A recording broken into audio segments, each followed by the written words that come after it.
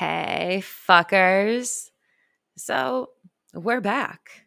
I told you we might be speaking soon, and my effort to declusterfuck my life in 2023 includes getting back to this here public platform on a regular basis.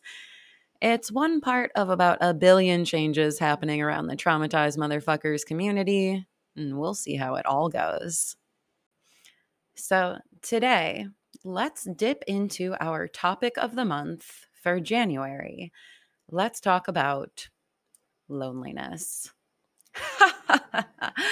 Not something that you need to be educated on, you say? Yeah, I know.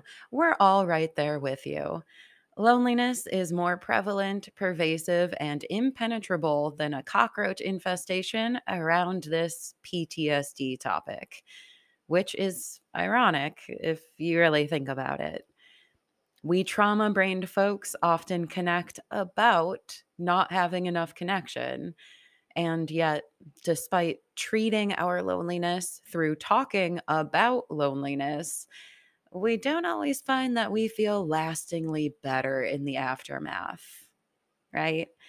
How many late night social media scrolls on mental health pages have actually made you feel better or more connected versus just confirming that you are also doomed as they are, very independently from one another? Which begs the question, what the fuck? What is the right answer then? We can be surrounded by others and yet just as lonely as ever. If human connection doesn't fill the void of human connection, what's the problem?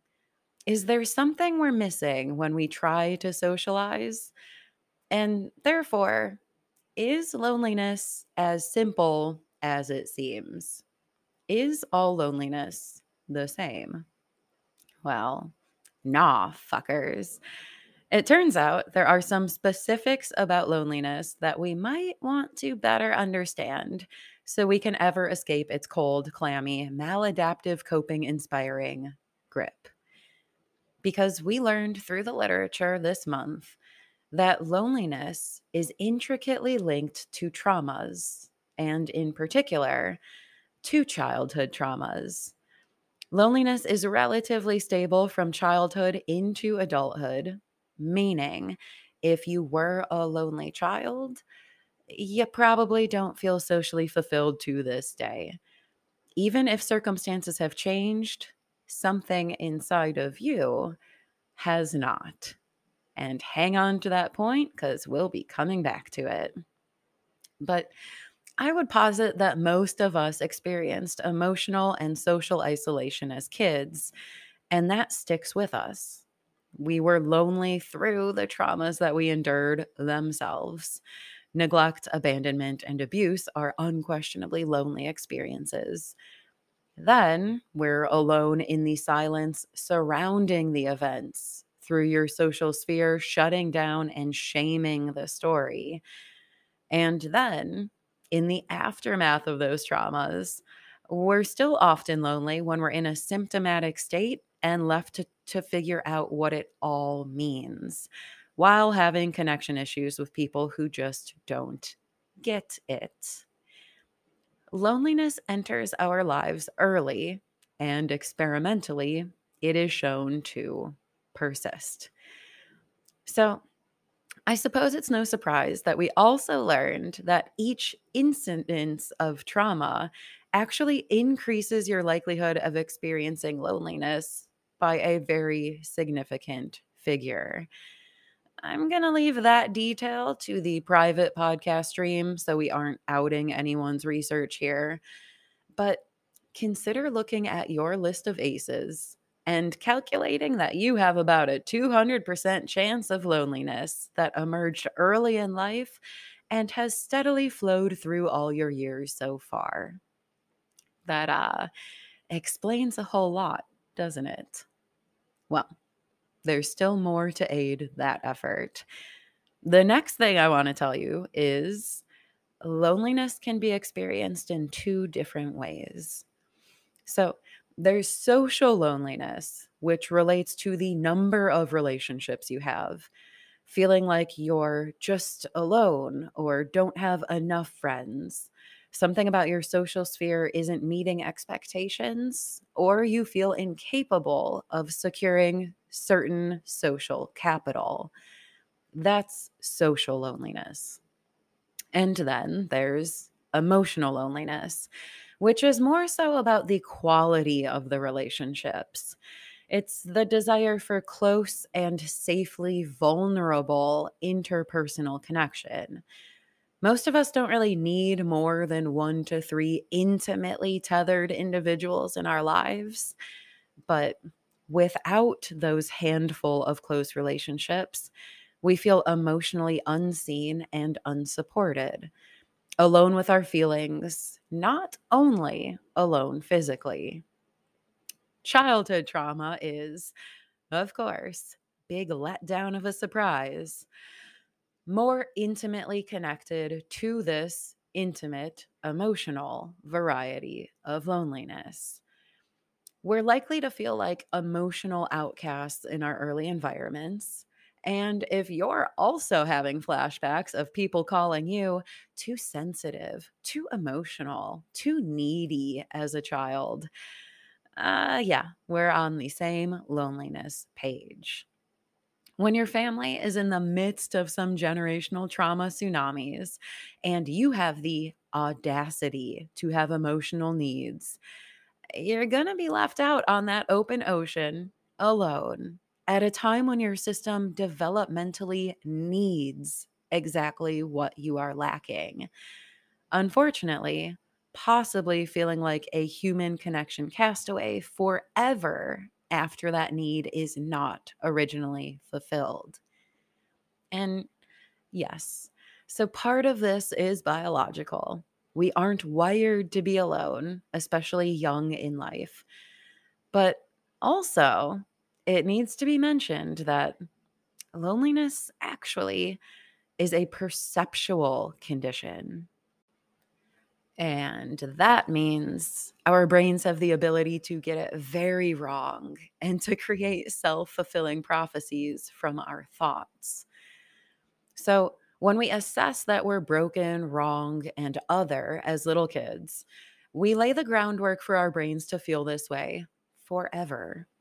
We create behaviors that keep us out of the limelight or away from potentially disappointing human experiences, of which there are so many. We isolate ourselves for protection and see any social failure as confirmation of our original hypothesis of social unworthiness and destitution. And therefore, we create vicious cycles.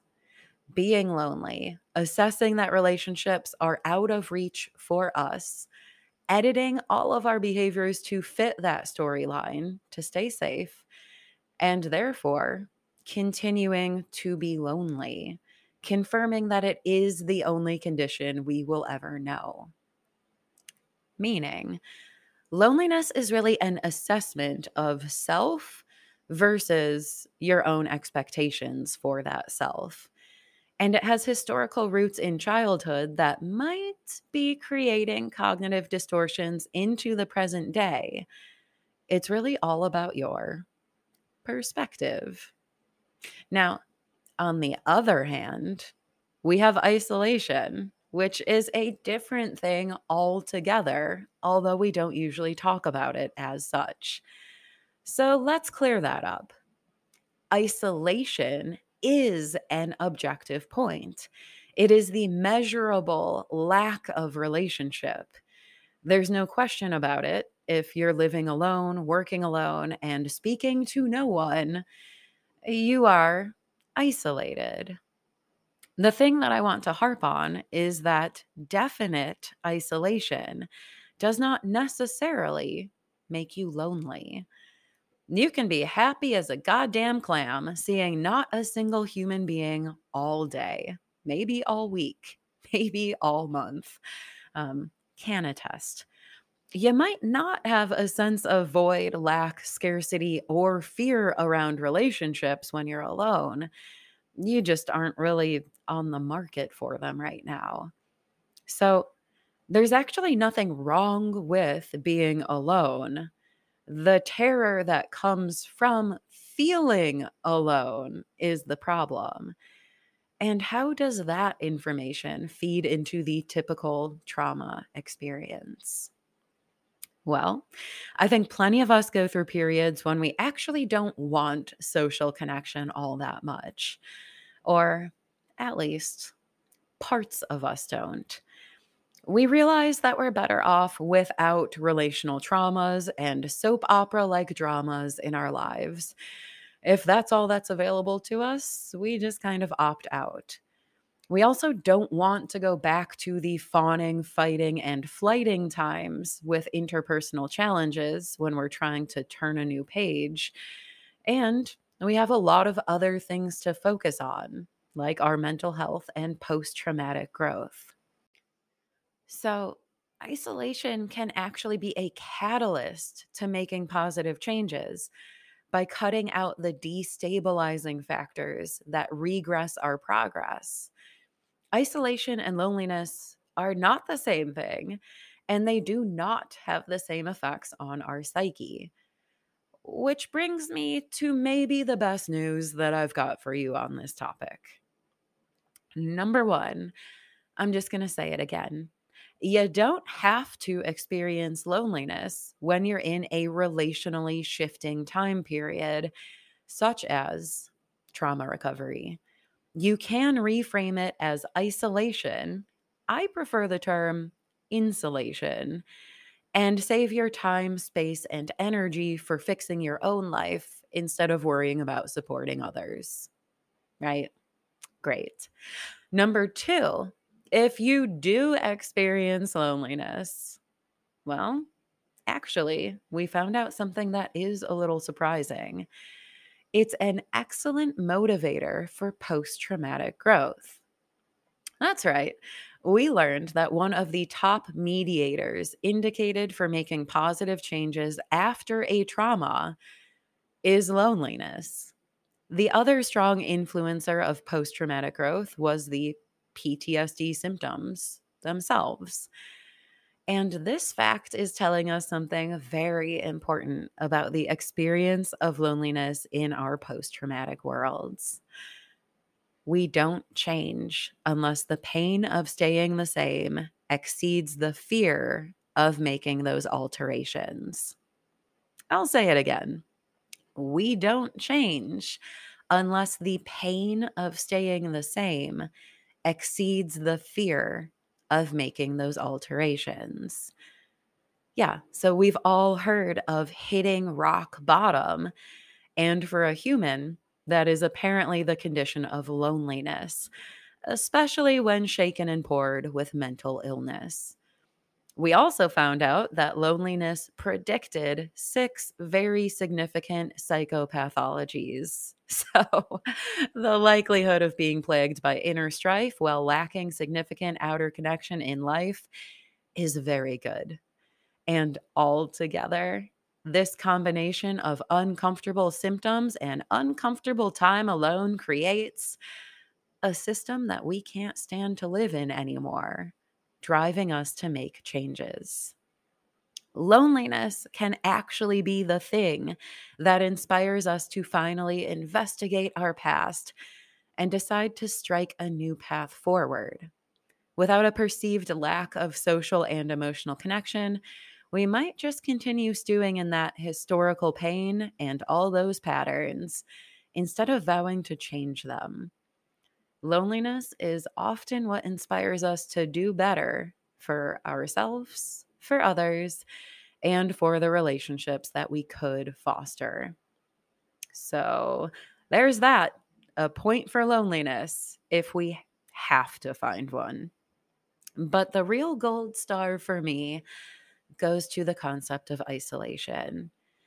Because being alone without experiencing loneliness is really what we're all aiming for in a lot of ways, isn't it? Can you really say that you're recovered or mentally healthy if you can't stand to be with yourself? I say, nah, fuckers. That sounds like reliance on human escapism to mask some internal pain points in my book. And those internal pains might be wrapped up in feeling as lonely as ever while you are actively filling your schedule with social engagements, meaning you can be alone in a room full of people. Because, of course, when we talk about persistent, untreatable loneliness that's continuous from childhood, I would say we're really talking about carrying wounded parts, pieces of ourselves that haven't healed fully from the original events that created them. If loneliness influenced that part into existence or has been a major aspect of its experience, well, no amount of social butterflying is going to stitch up that sore in the present, unless you go in there with a needle and thread to help close that wound yourself, probably requiring some insulating isolation to do it. And that's where we're going to stop this time, fuckers. Setting the stage to come back and talk about those inner relationship turmoils and how they need to be resolved next time. We're going to be discussing a therapy framework known as IFS, and frankly, breaking it down into less ridiculous language that might actually work for you to help you work with you and all your goddamn lonely parts. Till then, oh, you know, I can't directly fix your loneliness. Satan knows this motherfucker feels it from time to time themselves. But you can use me as a parasocial relationship if you'd like to hang out for the hundreds of hours that I've already recorded. Feel free to have this voice fill the silence when you're in a pinch. Just don't project a real relationship onto me or we get into hot water. I've seen it a lot of times already. I've also got to tell you that the episode submissions coming from the community do a hell of a lot to add connection points to our lives, too. We're putting out 2 to 5 of those a month on the public stream at this point to expand the conversation and deepen the available connections. Plus, there's that motherfucking Discord available for 24/7 chat support should the isolation ever start to feel like a permanent social vacancy. At the very least, you will be among fuckers who understand. We're all in this together, guys. Non-gendered. Ironically, while feeling like we are all completely alone. And that's my one final cue to remind you that loneliness is just a perception, which might be royally fucking your lifelong perspective about assumed worthiness, acceptability, and capacity for connection. My best advice is don't focus on what loneliness has meant about your relationship to others. Focus on what it's been trying to tell you all along about your relationships within your goddamn self. And we'll pick up from there to work on those lonely internal exiles next time. See ya on the airwaves, fuckers. Hail yourself, the antidote to loneliness. Hail Archie, who was antidote to mine. And cheers, y'all. Bye-bye.